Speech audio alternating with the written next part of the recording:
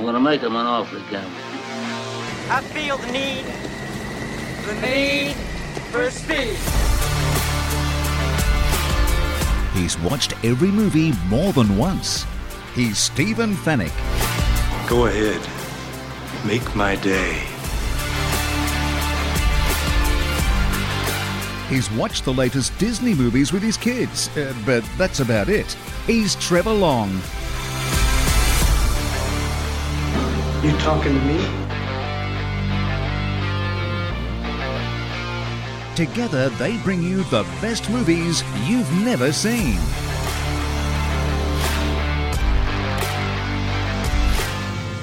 I will look for you. I will find you.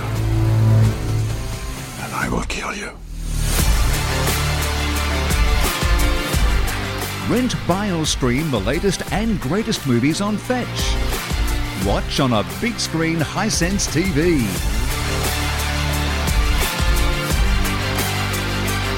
Say hello to my little friend.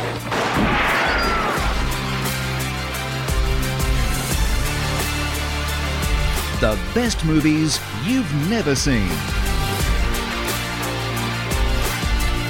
The first rule of Fight Club is you do not talk about Fight Club. With Stephen Fennick and Trevor Long. This is the captain. Brace for impact.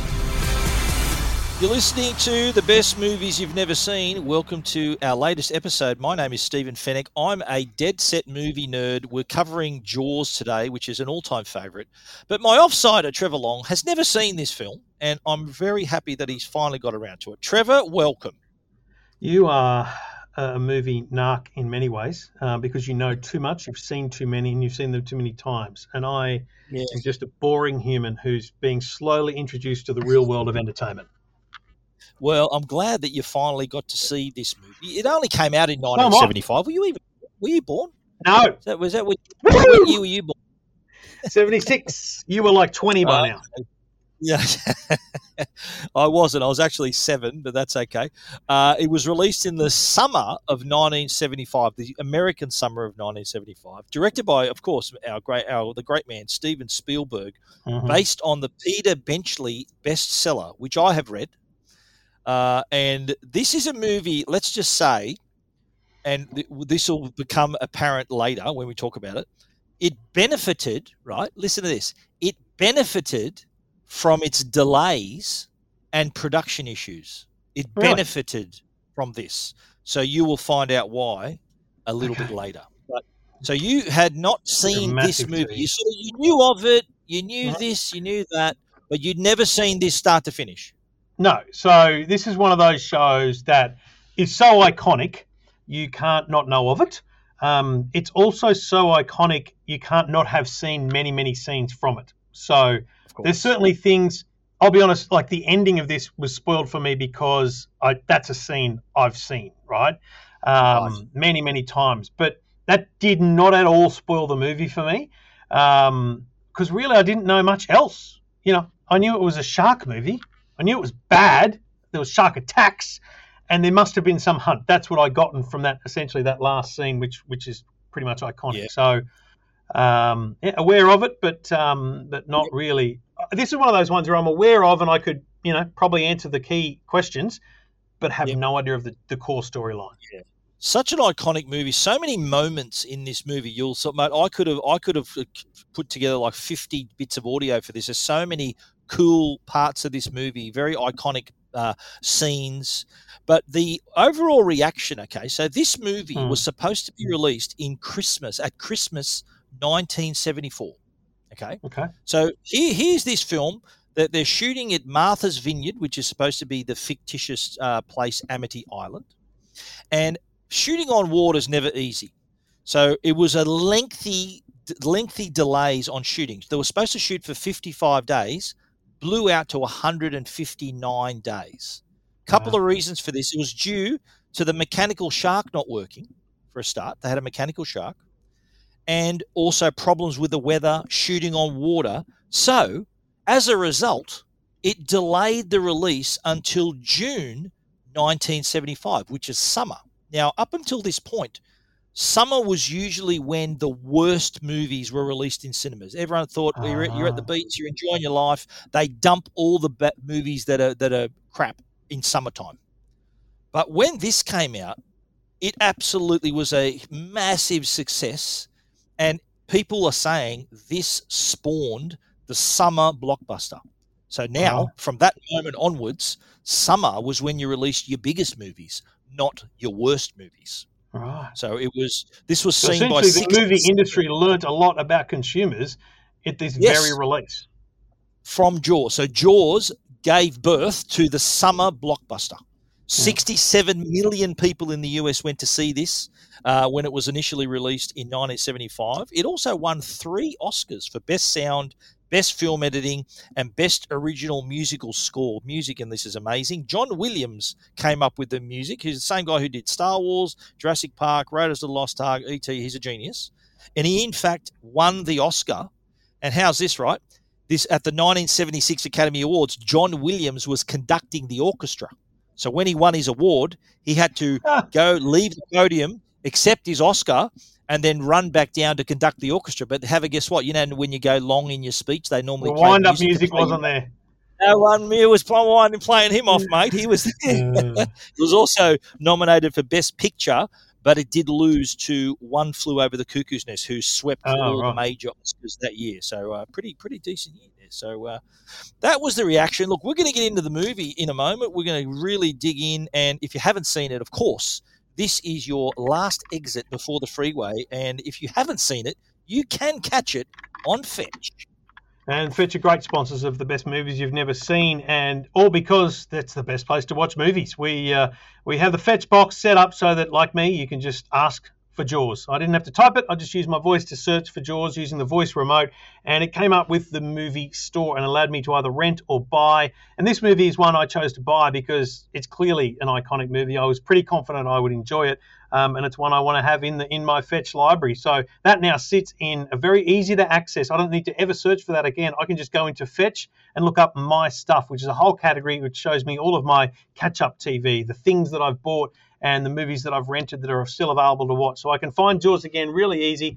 When you're looking for movies, you see the Rotten Tomato ratings and critic reviews right on screen, so you can judge what movie might be right for you to watch this night with your family or on your own. So, yep, all easy and all straightforward on a Fetch box. You can get a Fetch at your major retailer or via your internet provider if they make them available. So ring your internet provider and say, have you got Fetch?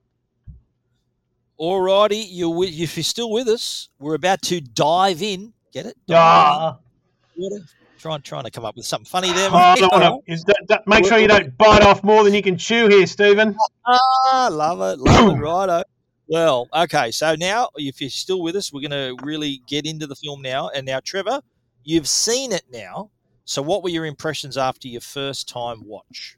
So I think people by now probably realise I judge movies on a couple of things, storyline and essentially the believability of the shoot. Yep. And I was nervous about this because I've seen the Mechanical Shark at Universal Studios. I'd seen, I think, documentaries or bits about the Mechanical Sharks. I was quite worried that it was going to be less than believable as a shoot. But from a technical perspective, given the age of it, it is unbelievable how well this is shot, how real it looks, to the point where I kind of looked up there's an Aussie or two Aussies at the end of it that are credited with a lot of the underwater footage, and I'm like, wow, that's amazing. Yes. These guys, Ron and Valerie Taylor. Yeah, you'll probably talk about that them later. Yeah. So technically, I thought it was just so well done. It was a great shoot, and mate, the story was great because you think, how are they going to? Like halfway through the movie, I'm thinking, okay, so there's going to be like 1 million people bitten to death here, but it was so well kind of dragged out. Do you know what I mean? Like it's a pretty compressed story if you look at it as holiday town, shark attack, worst time of the season to have a shark attack. We've got to catch the shark. It's actually not a complex story, but little scenes which we'll talk about are so well drawn out. I loved it. I really, really enjoyed it. characters are well drawn out too, and that's something that Steven Spielberg, sort of hallmark of his films, is that his characters are well defined, and he's just got a great eye. All his shots, and we'll talk about sort of some of the sort of tricks that he used in the movie. But I think it's a movie that's held up really well in the time. Yeah. It hasn't aged too much. It's like this is what, a 46-year-old movie. It's held up pretty nicely in the time. Still delivers on the story and the storyline. And even though, look, let's face it, the shark looked pretty crappy, but it's still. I didn't think it did. The I thought it believability was still there. Yeah, it was still. I thought the shark looked great given everything I'm glad available at the time and even now. I'm glad you think that. So, what's your tweet? Is this you don't bother going back in the water? What's your tweet going to be? For this one? I think my tweet here is: you know, Jaws is iconic, whether you've seen it before or not. It's absolutely worth a watch again, though I'm never going to the beach again. Yeah, it's not a good ad for a beach holiday, is it? No, I'm not sure I want my kids to see this. Oh yeah, maybe when they're a bit older, maybe. But I saw this in the cinema when it came out. I was only a little kid. It was I saw it in the State Theatre, and the State Theatre in Market Street. Wow. Massive buzz about it. I've also read the book, and we're going to go through later on. There's lots of differences in the book from what was in the book to what we saw on the screen, but which we'll get into a little bit later. Let's talk casting call. The star of the show, of course, was Roy Scheider, who played Martin Brody. He was best known before this for The French Connection, was his big starring role. He actually came back for Jaws 2, which I reckon isn't a bad movie. Jaws 2, not bad. Jaws 3 onwards, rubbish. So forget those. Jaws 2, worth a watch. Robert Shaw plays Quint, who was he was in The Sting. He was actually the one being stung in that movie. And he was also the villain in From Russia with Love, starring opposite Sean Connery. Richard Dreyfuss, who plays Hooper, he was recommended by George Lucas, who used him in American Graffiti. There's a little bit of trivia about George Lucas later on that I'll tell you about in this movie as well. But here's the thing about Richard Dreyfuss. I heard in an interview, he initially turned this film down. Spielberg offered him the role. He said, nah, you know what, it's on water. I don't want to do it. He then went to the premiere of his film at the time, which was a bit of a bomb. He crawled back and asked Spielberg if that role was still available. He felt that movie was that bad. He needed to get a job, so he basically begged for the part, which was still available, and he did give him the part, and it turned out to be a pretty cracking role for him, and one of his best known roles, I think. So we're about to roll into the memorable scenes, but we're going to hear also from our great sponsor, Hisense. Hisense is the if you're after a big screen TV, then it's go big or go home, isn't it, with your TV nowadays? And Hisense has a range of TVs up to 85 inches. So they've got their ULED TVs, mini LED TVs, and are in a range of sizes up to 85 inches. They have their full array local dimming, quantum dot color, and if you're a gamer, there's also features there to allow you to play the latest console games in high quality. But if you're like us, it's the movies that you're going to be watching on this big screen, and Hisense can really cater for you, especially if you're looking to get a 65, 75, or look, just do it. Get an 85. Go big. Do it. My wife agreed, so can yours. So, yeah, Trevor's got an 85-inch Hisense TV, and how good is it? He watches his movies for the podcast on the Hisense TV. So if you're after a TV, give Hisense a go. Check out their range at hisense.com.au. But let's dive in here, mate, and I think what better way to start this than like this?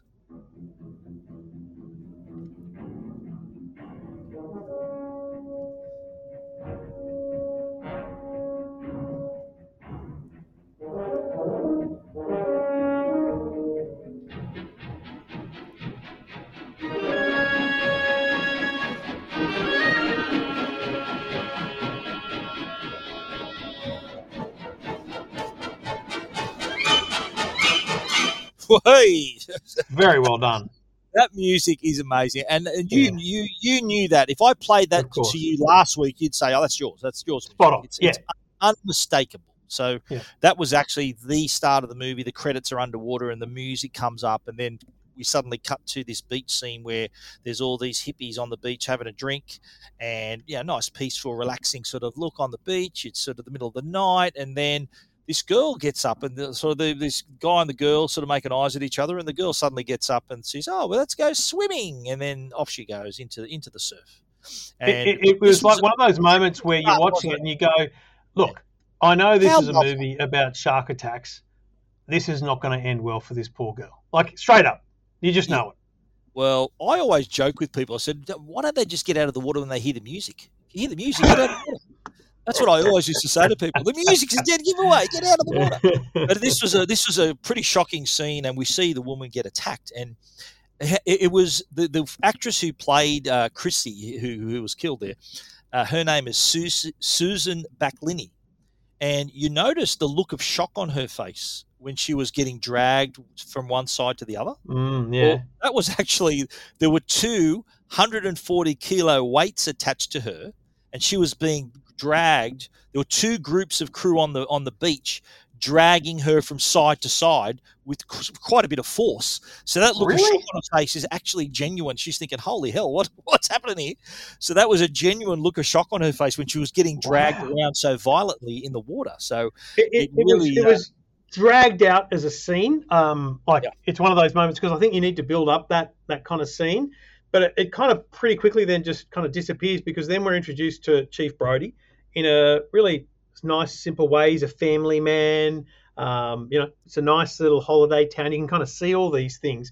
But, this controversy is very clear early on that, a girl's remains is found. The shock on his face when he sees it on the beach.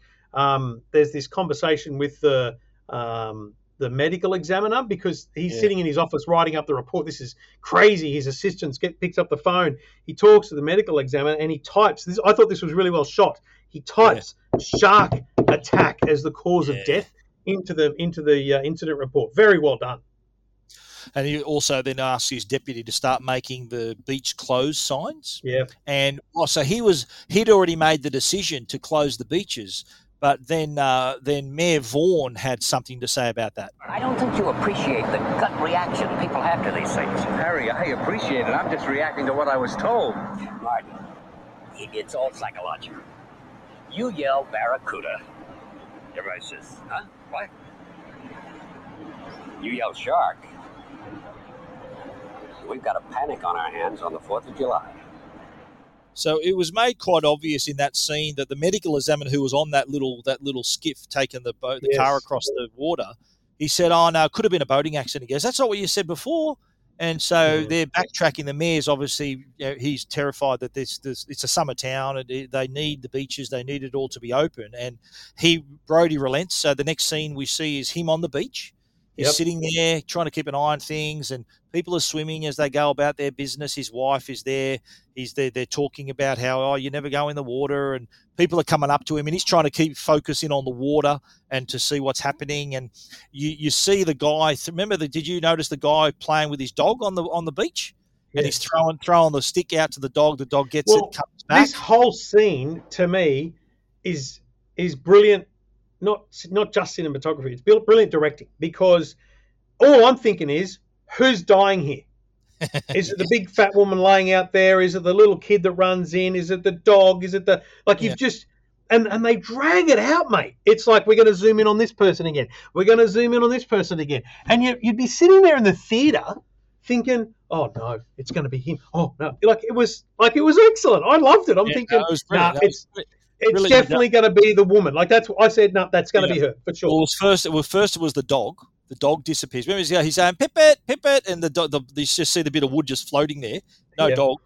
And then we see. Remember, there was this little scene where Alex, the kidnapper, the young boy, asks, "He goes, Mama, can I go back in the water?" And he goes, "Can I get my board?" Yeah. He gets his surf mat out. He zips out there. And Brody's there trying to keep an eye on things. People are coming up to him saying, "Look, I need this done. I need that done. The kids are breaking my fences and all this sort of stuff." And then they see out back this violent violent movement in the water, and it's the kid.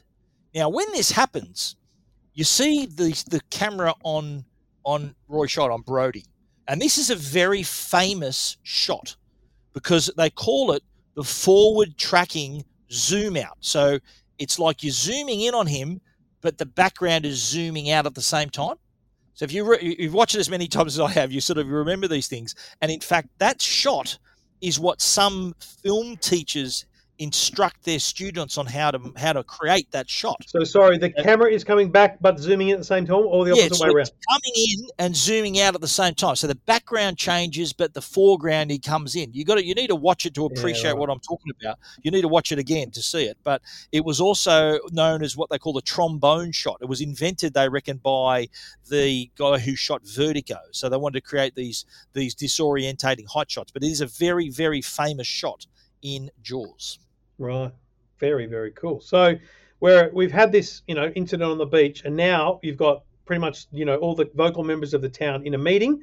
Mayor Vaughan is like, do we close the beaches? What do we do? Let's do it for 24 hours. It's a crazy intense meeting, but then you see these just fingers on a blackboard, and the sound, and just the room goes quiet. And it's just such a great shot of a busy room, but then just zoom in on an old dude in a beaten up cap sitting there to get their attention. This shark, swallow you whole. Shaking, tenderizing, down you go. And we gotta do it quick. That'll bring back the tourists. That'll put all your businesses on a paying basis. But it's not gonna be pleasant. I value my neck a lot more than $3,000, Chief. I'll find him for 3, but I'll catch him and kill him for 10. And you gotta make up your minds. You wanna stay alive and ante up? You wanna play it cheap? Be on welfare the whole winter. I don't want no volunteers. I don't want no mates. There's too many captains on this island. $10,000 for me by myself. For that you get the head, the tail, the whole damn thing. So that was a solid introduction to Quint, but yeah, what the bounty, that $3,000 bounty, a lot of people think, well, I'm going to have a go at this. So the first thing we see are these two guys trying to get the shark. The bloke's got his wife's holiday pot roast. They hook it up to a chain, throw it out. The shark takes it. The pier gets dragged out to sea, and we see suddenly people come from everywhere to catch the shark. And in this scene where you see all these, the guy says, he goes, oh, go talk to your people. He goes, what do you mean my people? He goes, have you seen all the license plates out there? They're from all over the place, including Jersey, all around. And that's when he first meets Hooper. Brody meets Hooper from the Oceanographic Institute. And this is the guy, he mentions this Oceanographic Institute in the town hall meeting, but this guy clearly knows his shark stuff.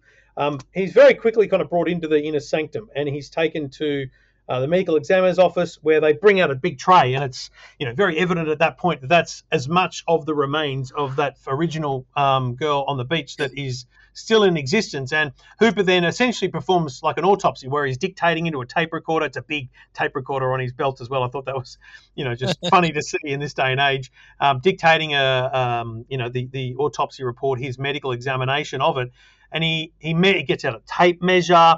They then come out of that meeting and they're with the mayor again. Basically, Hooper, I think that by this time they've caught a shark, haven't they? Yeah, and they're out there. He comes to this shark with a tape measure while everyone's trying to take a photo. The press is there trying to take a photo because they've found and caught the shark. And Hooper's standing there trying to measure it. And he basically interjects and says, you know what? I don't think this is it.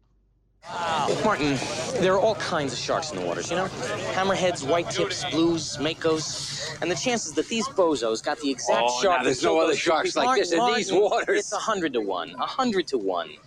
Now, I'm not saying that this is not the shark. It probably is, Martin. It probably is. It's a man-eater. It's extremely rare for these waters. But the fact is that the bite radius on this animal is different than the wounds on the victim. I want to be sure. You want to be sure. We all want to be sure, okay? So what he goes on to say there, he says, look, one way to be sure is to cut the shark open, because he says he's got a very slow digestive system. Whatever he's eaten in the last couple of days is still going to be there. But then the mayor hears this, and he has something to say as well. Look, fellas, let's be reasonable, huh? This is not the time or the place to perform some kind of a half-assed autopsy on a fish. And I am not going to stand here and see that thing cut open and see that little Kentner boy spill out all over the dock. Yeah. So this is also the point, too, where Mrs. Kittner turns up. Remember, so the kid's mother. Do you remember this? She was dressed in black. Yeah. She comes down to the dock, and she just walks up and slaps him in the face, saying, "Look, you knew this, and yet you kept the beaches open." And the mayor was saying, "Oh no, sorry, she's wrong, Martin." And she says, "No, she's not.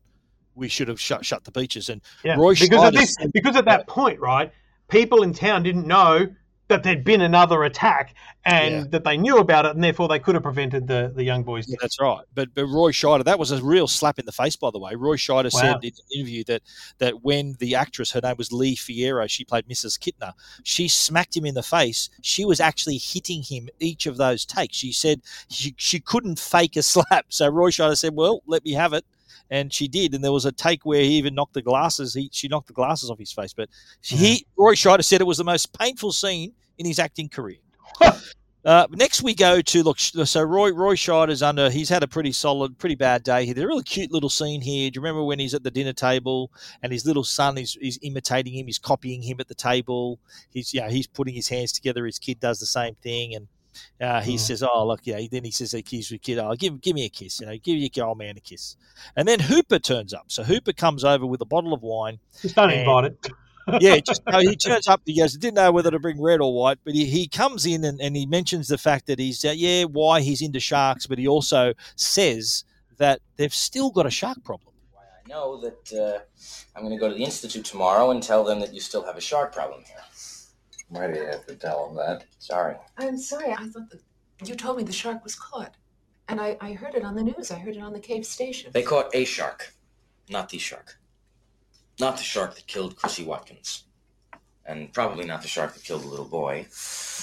Which I wanted to prove today by cutting the shark open. But you want to let that breathe for nothing. So the best bit about this scene, mate, can I just say is he pours the wine into 2 wine glasses and a tumbler, like a proper cup. He fills up his own tumbler and gives a little splash to his wife and a splash to her. This is if you can't imagine it, it's 2 wine glasses and a kid's cup, like a proper tall glass, and it's like he's just going to have this wine. Like it either shows that he's not a wine man or he's going all in on the drink tonight. But from there they decide, let's go cut open the shark. So they head down to they find the shark. Yeah. They find that there's nothing, that this is not the shark. So there was he pulls out some fish and a number plate and all these things that obviously not the real shark.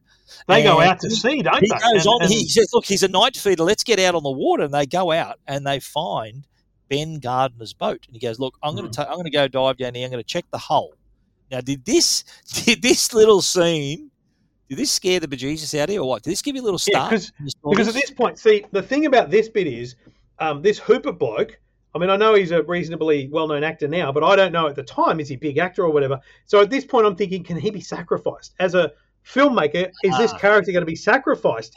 Getting in, seeing stuff, and this is the end of him, and then the bloody cop's got to go back into town and take over this whole thing. So at this point, I'm thinking it's all over for this guy.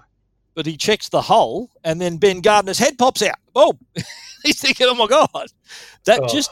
Just a bit of trivia there. That scene where Ben Gardner's head pops out. When they originally filmed that in Martha's Vineyard, Spielberg wasn't happy with the fright that you get out of it. He decided to refilm that in his film editor Verna Fields in her backyard swimming pool. They poured a heap of milk in the water to make it look murky like a real ocean, and they re-shot that in her backyard swimming pool to get that real jolt, where the head pops out, and so the audience jumps a little bit. So, so that's how attention to detail. In that moment, he finds a massive shark tooth and all these different things, but because he gets scared, he drops the shark tooth, and I think that's a critical part of the next scene where they confront the mayor, who's still very much in denial, but he can't.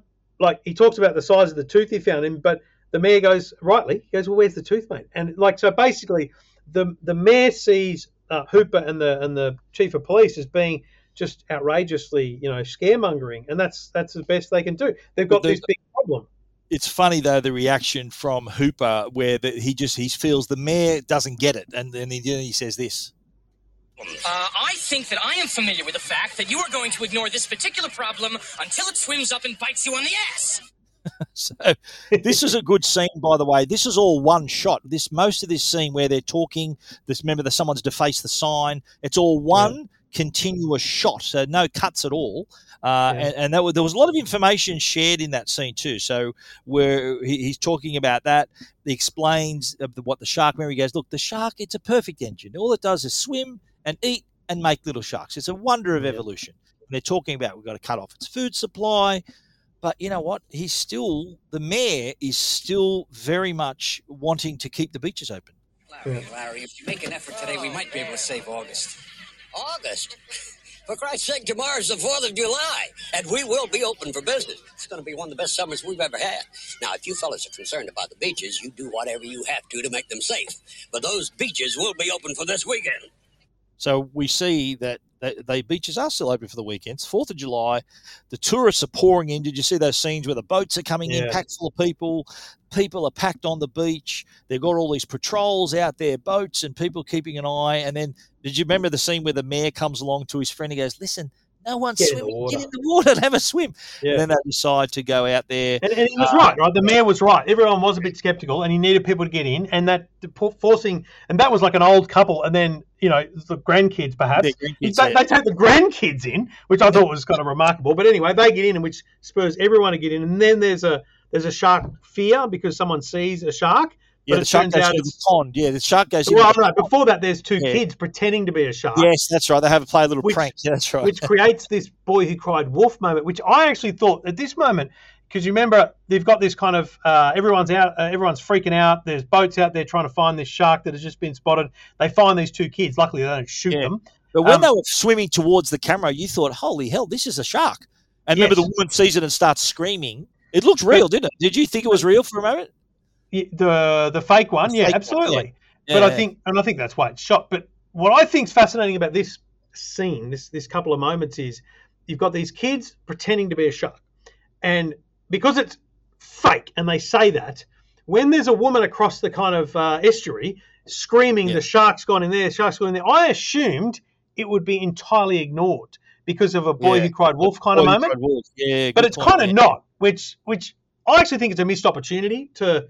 Actually make it worse. But you got to remember a few moments earlier. Remember where Michael, the son, that's Brody's son, says, "Oh, look, take your boat into the pond." And he goes, "Oh, pond's for old ladies. So look, just do it for your old man." So his son is in the pond now with the shark.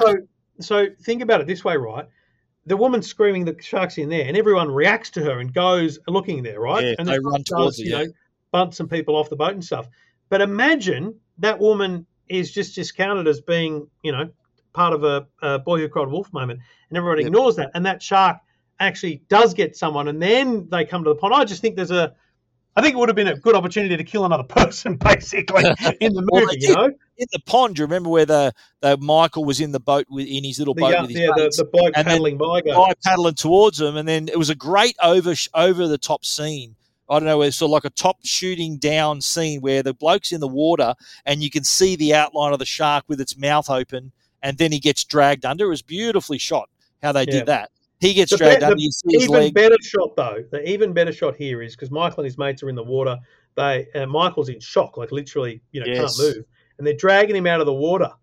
And mate, the shot for 5 seconds, you think, "Oh my god, he's chomped his legs off."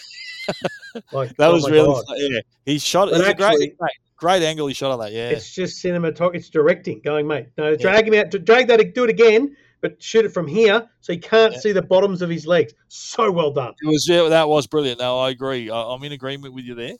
And we're then you're back at the hospital.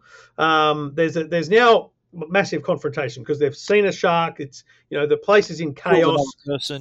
The mayor is freaking out, and I think he describes him as the mayor of Sharktown. Yeah, he goes, "You're the mayor of Sharktown now. We've got to do something." And he says, "Look, we've got to get Quint now to kill the shark." And this is where they go out and they meet Quint. Yeah, they say, "We meet him for the first time," because we'd already met Quint before, remember? And they said, "Right, we're going to take you up on your offer. Let's do this." So they're heading out to catch the great white, and part of that at the start is when they're chumming. So they've got to put all the bloody meat into the water to attract the shark. And they're doing that. And do you remember when he says, "Oh, Chief, get behind me"? Remember, he takes the line and it goes, it rushes out. So they think, okay, here's the shark. They start chumming again. And this was the shark surfaces here, and this is where you hear Brody saying, "Oh, he's chumming, sort of not real happy about the situation." But then when he sees the shark, he sort of utters probably the iconic line of the movie. Slow ahead. I can go slow ahead. Come on down and chum some of this shit.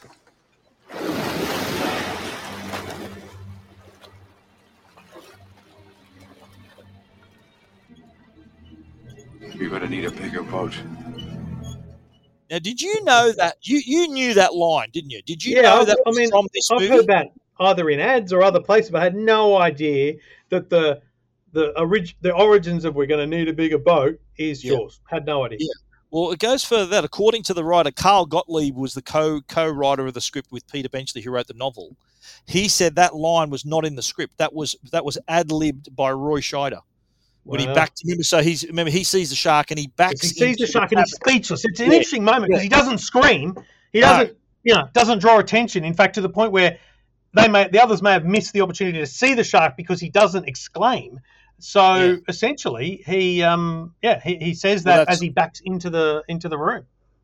And that kind of says, well, this is a bigger shark than I ever imagined. So we're on this little boat, help us out here. But that was an amazing scene. And so there, we see now the shark is sort of playing with them a little bit, goes under the boat, circling the boat, and they start hooking up the barrels as well. Remember, they started shooting the barrels. It's interesting at this point because I don't know about you when you were 8, but at this point, I don't know what are the barrels like. What are they doing? Are they trying to kill barrels? It? Trying to keep it to the surface. No, the barrel is so when tired. you see it first, you have no idea what's going on. Like you're like, are these explosives? Like what the hell do the barrels do? You realize probably 5 minutes later you realize it's about tagging it and tracking it and knowing where it is.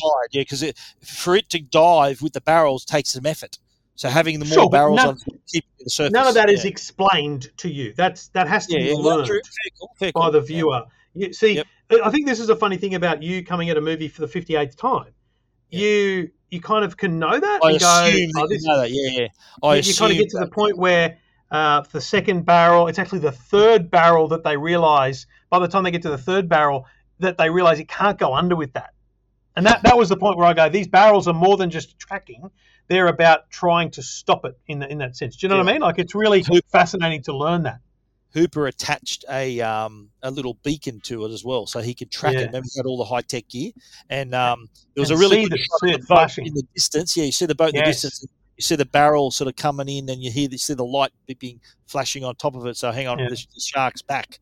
Because at this point, aren't they? They're in the boat just having a drinking session, right? And it's this comparing kind of weird their scars. thing.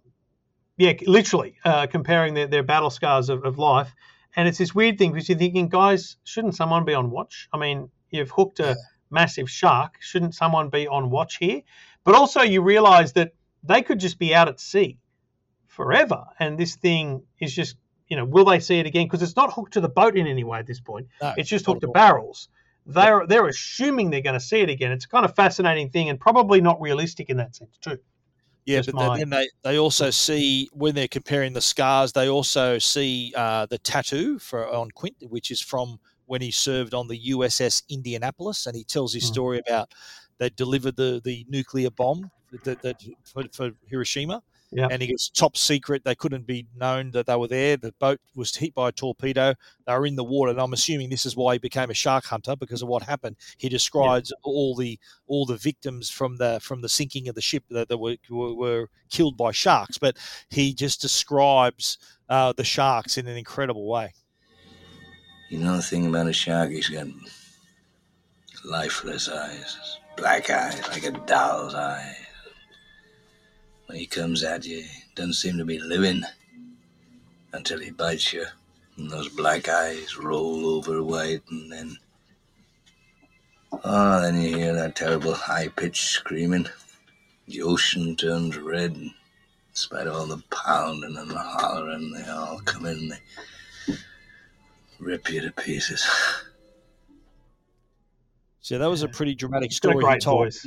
It is incredible sort of how he characterizes the shark with the lifeless eyes and everything. But in the meantime, actually listening back to that is much more powerful than watching it in the movie, because not the best ad to go swimming, is it? It's not the best ad for tourism. Again, this goes to that whole watching things multiple times and hearing more. Like, I didn't hear him say the lifeless black eyes until it bites, the eyes roll back to white. You know, those kind of things, there's no way you're picking that up on the first watch. No, you do hang out for those things. That's why it's such a rewatchable movie, because of these little nuggets in it that it's just really just brilliant performance. Because it's at this moment then when they get a big clunk, because it's this is that moment where you do see it from a distance. The beacon's flashing. It hits the hull. You know, the hull's been pierced. They've got to both get the pump working and get the water out, but also deal with the fact that there's a massive shark now attacking the boat. Yeah, so they're doing the running repairs. There's water on the boat now. The sharks reappeared, and Brody tries to radio for help. Did you remember this part? He tries to radio for help. Very strange. Quint comes in with a baseball bat and smashes the radio, and Brody says, "You're certifiable." He goes, "What did you do that for?" Like he says, "Nah, we're not going to call for help. We're going to kill this thing ourselves." But it's a strange moment, I'll be honest, in the movie. And if I was to pick it apart, you go, that moment is made only to ensure the ending is what it is, right? Because otherwise, help is called for, and they kill the shark. The shark is caught, but it's not as dramatic. Do you know what I mean? Like, I feel like that's the only reason you break the radio. Well, so they were all the barrels. Remember they got the barrels. They tied them to the boat. That's where it becomes fascinating. Yeah. So now the shark is attached to the boat, and it's powerful enough to drag the boat backwards. Starts taking on water. So they decide, look, let's get the shark cage. We're going to, time to put the cage in the water. And then, so Hooper goes down in the water. And I'll tell you a bit in the things you didn't know about how that was filmed, the shark cage. That lots of that was filmed in Australia. And look, he's in the water. The shark attacks. He actually has to get out of the cage because it's literally crippled. And he hides in a rock on the ocean or the sea floor, which is again a kind of weirdly fascinating decision in the movie. And it's this point where it's all going down on the boat, right? The boat's half underwater. The back of the boat, yeah. Quint is trying to attack it, but actually gets taken into the jaws of the shark, which is kind of the most iconic scene there, isn't it? And this is the scene that I've seen. Like, I've seen clips of this in whatever method. Maybe not the bloke getting killed. I didn't know that was going to happen, but certainly, the boat going down in that sense. Yep. And it's funny how now lots of little things that were shot earlier in the movie, just shots, little cutaways, like the tank.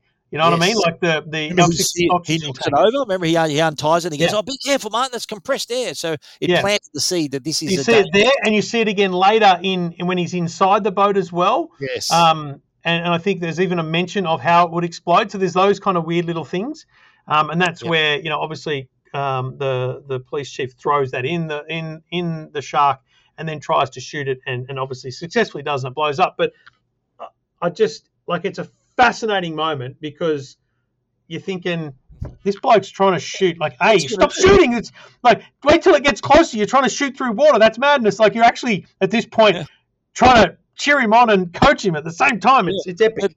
Let's hear how it goes.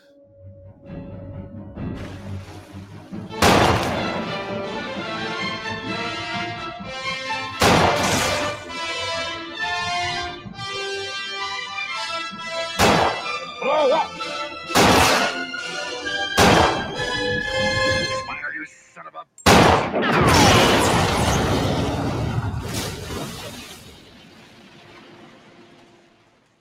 Did you hear him earlier say, "Blow up"? Blow up, yeah. He's egging it on like we are, which is smart. I think that's a good moment because that's what we're thinking. It's what he's thinking. It's epic. But so then what I find most fascinating is that's it.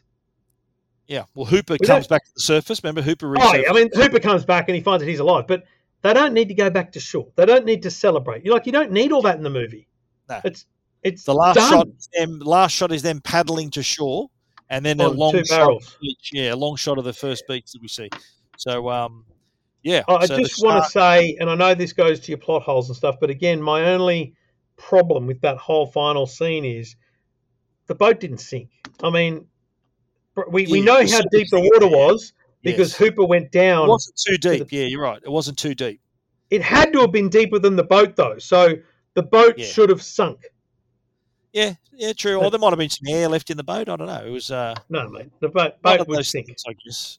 That's a plot hole. So did you catch some lines here, mate? There's some really cool lines here that this is one of my favourites, and we'll talk about in a sec. But do you remember the scene where he's on the beach and the old bloke gets out of the water? This is that scene. It's cold. We know all about you, Chief. You don't go in the water at all, do you? Some bad hat, Harry. That's some bad hat, Harry. Right? I've heard that often. That's like an often quoted line. But get this right: the director, producer Bryan Singer. He's a famous director. He directed Bohemian Rhapsody, among other X-Men films. This is his favorite movie. He named his production company after that line. His company's called That's Some Bad Hat. It's called Bad Hat Harry Productions. So some of the movies you might have seen that he produced and some TV shows. I think House. If you watch to the end of the credits of some of these movies and TV shows, that you do see at the very end, that's some bad hat, Harry, as you hear that exactly. Yeah. Nice. Then the other one is, and this is more about the inflection or the delivery of the line, but it's about the tiger shark. What kind of a shark is it? Gee, I don't know. I think it's a macaw. Got a deep throat, Pratt. Yeah, but what kind? What kind of shark? It's a tiger shark. A what? A what? I love that. And that's the guy who 5 minutes later threatens to stick his head in the mouth of the shark and do all that. That was quite funny as well. I do like the scene when this line from Quint when Hooper gets out his shark cage. What do you got here? Portable shark or a monkey cage? Anti-shark cage. Anti-shark cage. You go inside the cage. Cage goes in the water. You go in the water. Shark's in the water. Our shark. Farewell and adieu to you, fair Spanish ladies. Farewell and adieu, you ladies. In other words, good luck with that. Yeah, that's just really such a great. I don't know what his normal accent is, but it's a great delivery. It's a great accent. It's a great kind of sea shanty moment. Love it. He's a really good actor, Robert Shaw, who played Quint. All right, we're going to move into the section, Trev. You kind of touched on this already. How did that happen and the plot holes here? Okay. Now, I've got a bit of audio for the plot holes. I'm going to start it with this, and then we'll talk about it. I pulled a tooth the size of a shot glass out of the wrecked hull of the boat out there, and it was the tooth of a great white. It was Ben Gardner's boat. It was all chewed up. I helped tow it in. You should have seen him. Where is that tooth? Did you see it, Rod? No, I didn't see it. He dropped it. I had an accident. So the point of that scene, right, and you touched on it earlier, right? He says, where's this tooth? He doesn't believe him, right? That's right. What about Ben Gardner's head? How about showing Ben Gardner's headless body and the hull of his boat as proof that there's a shark? Did he not want to accept that either? He was hanging on this tooth. You're right. Because he says, the chief says, I towed the boat in, right? Yeah, you should have seen him. But he goes, you don't have this tooth. Ben Gardner, who's a famous fisherman, he's dead. His head's missing. So I thought that was rather odd. Now, fair point. You know that show Mythbusters? Have you heard of that show, Mythbusters? Yeah, mate, big fan. Mate, good. Oh, I'm a fan too. They dedicated an entire episode to busting myths in this movie. Okay, back in 2003. The first one was there was a scene that was cut out of it. It was a deleted scene, but he refers to the piano wire. So he doesn't use fishing line; he uses piano wire to catch the shark. And apparently, according to Mythbusters, piano wire does not have the tensile strength needed to be an adequate shark catching line. So that's number one. Okay. Number two, scuba tanks will not explode when you shoot them. Apparently, so that's myth number two busted right there. And they also had some questions about whether a shark can generate enough force to pull the boat backwards. That's kind of a little bit, sort of taking a little bit of license they were with biology right there. So let's move on to the things you might not know, Trev. So here we go. And you asked this question last week when we referred to Bruce, the Right. shark, the mechanical shark. Oh, yeah. I can confirm to you, Trev, that the shark in Finding Nemo was named Bruce as a homage to the mechanical shark's nickname. Oh, beautiful. It was named Bruce for that particular reason. Now, do you remember early on we talked about how the production delays, one of the things that stopped that really impacted the production was the fact that the shark never bloody worked when they wanted it to. Right. So what happened there? They tested the shark, the mechanical shark. There was 3 of them. They tested them in water before arriving in Martha's Vineyard where they filmed the movie, right? But the tests were done in fresh water in the Universal Studios tank, not in ocean water. So the salt totally screwed up with the shark's controls, which is why it was very rarely working. Now, the first day the model shark was deployed, it sank to the bottom of the ocean. And you did refer to the fact that it wasn't very deep. That helped them. So the water off Martha's Vineyard, I think, was like 30 feet, for quite a distance out to sea. It wasn't that deep, so that was helped them with their production. But here's what Spielberg was saying. He said, look, the first day the shark sank, so needed a lot of maintenance and didn't appear very terrifying, according to Steven Spielberg. He says, quote, I had no choice but to figure out how to tell the story without the shark. And he says that it's what we don't see that is truly frightening. I actually think that's a big key to the movie, is that, like, I thought to myself, you actually don't see the shark that much. You see its silhouette a few times. You get the sense of its power through it dragging that line and the barrels. You don't need to see it, which is, I think, also why it's believable, because so much of when you do see it, it's actually quite short, sharp moments. I thought it was good. Well, I'll tell you now, mate, the shark doesn't appear on screen until 1 hour and 21 minutes into the movie, and it's a 2-hour movie. So we'd already been 80 minutes in without seeing the shark. So remember when he was chumming and he sees it, got to get a bigger boat? That's the first time you actually see the shark. And in total, the shark in a 2-hour movie has just 4 minutes of screen time. So see how I was telling you at the start how the delays in production delayed it to summer, it was a hit. Now, this also, the shark not working properly, they had to think, right, how are we going to do this and still make it effective? And that actually played into that was in their favour, that you don't see the shark. So we see how the production delays and the production issues actually benefited this movie. Now, I told you there was 3 mechanical Bruces that were made, and 1 shark was open on the right, 1 shark was open on the left, the third was fully skinned. Each of them cost $250,000 at the time as well. I did tell you that the Finding Nemo shark was named Bruce for that very reason. Now, you know Steven Spielberg is good mates with George Lucas. George Lucas introduced Spielberg to Richard Dreyfuss. He said, look, you should use this bloke. I just use him in American Graffiti. He should be good for you. George Lucas visited Steven Spielberg on the set. He wanted to show him the mechanical shark. So what did George Lucas do? He stuck his head in the jaws, and as a joke, they clamped the jaws shut on George Lucas. Oh. But you remember I told you though that it wouldn't work all the time. Yeah. George Lucas was stuck in the jaws for 3 hours before they could get him out again. So the prank backfired. George Lucas was sitting inside the shark for 3 hours until they could pry the jaws open to let him free. Oh my God! So remember I told you that this was based on a book, the Peter Benchley novel. So book v movie, there's some pretty significant differences.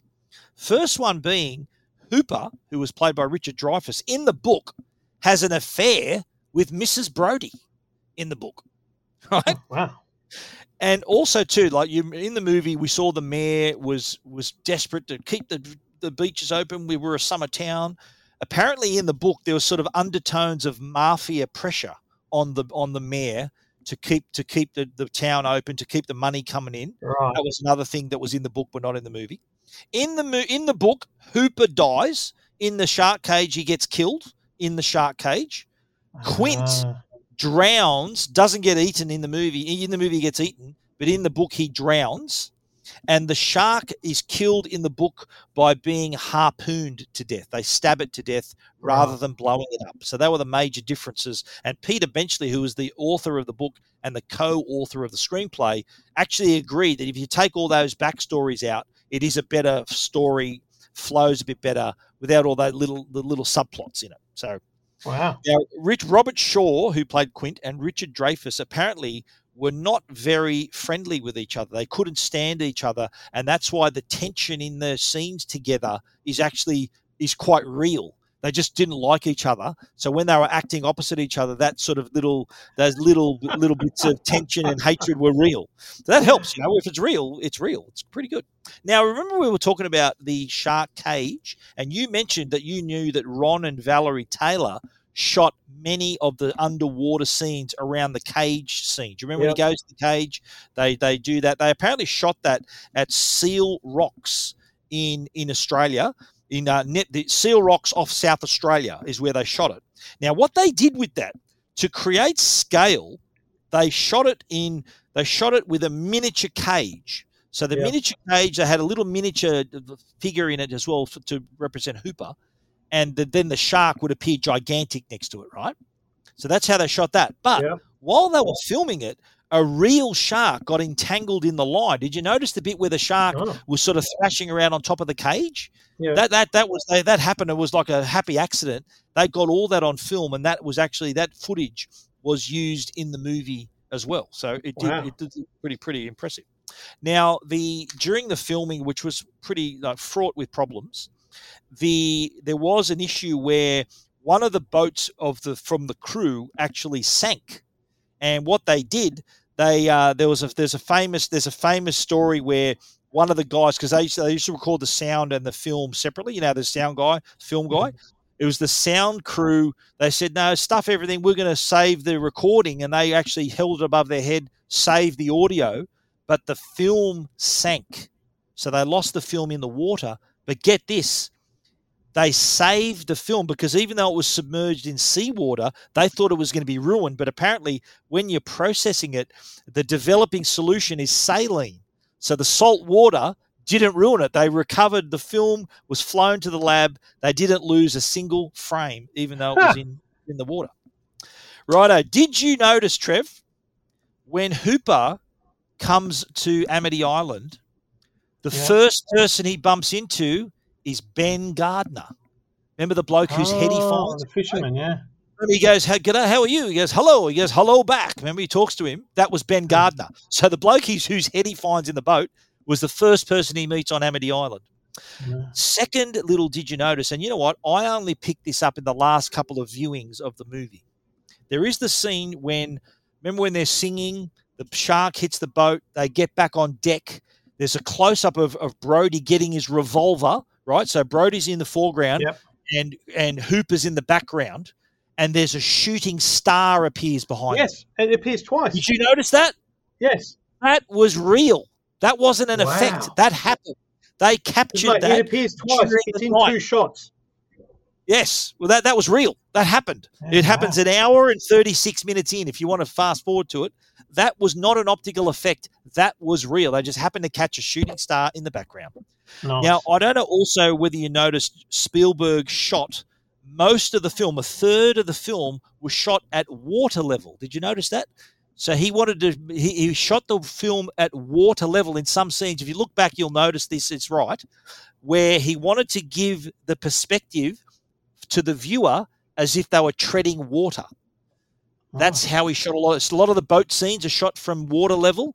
A lot of the early scenes when she's swimming, the attacks at water level. So he just wanted to create that impression. Also, too, most of the film was shot handheld just to compensate for the ocean swell and the movement of the boats. But that is our Did You Notice? And that is the movie. So how did you enjoy that, mate? What's your wrap-up? What's your rating? What do you think? Oh, I really think this is a movie that stood the test of time better than I could have ever imagined, given how old it is. I love the storyline. I didn't have any complaints about the effects. I honestly thought it was going to be rubbish with the mechanical shark, but I thought it was great. Mate, I loved it. Yeah, absolutely, mate. This is a 9 for me. Yeah, no, this is brilliant. This is nearly a 10 out of 10 for me. I love this movie. I've seen it so many times, and I will continue to see it many times because there are these little nuggets you discover. There's and as you said, you just appreciate the performances a bit better, the way it's shot. It's just it's a beautiful looking movie. And despite all the troubles on the set, despite all the delays, what they got was gold. And we can still appreciate it all this time later. So that was Jaws. Now, looking forward to next week, mate. We've got another more recent film. I think it was released in 2000. It's American Psycho, starring Christian Bale, right? And I'm going to give you your quiz here. You've got a little quiz question for you, Trev. Let's go.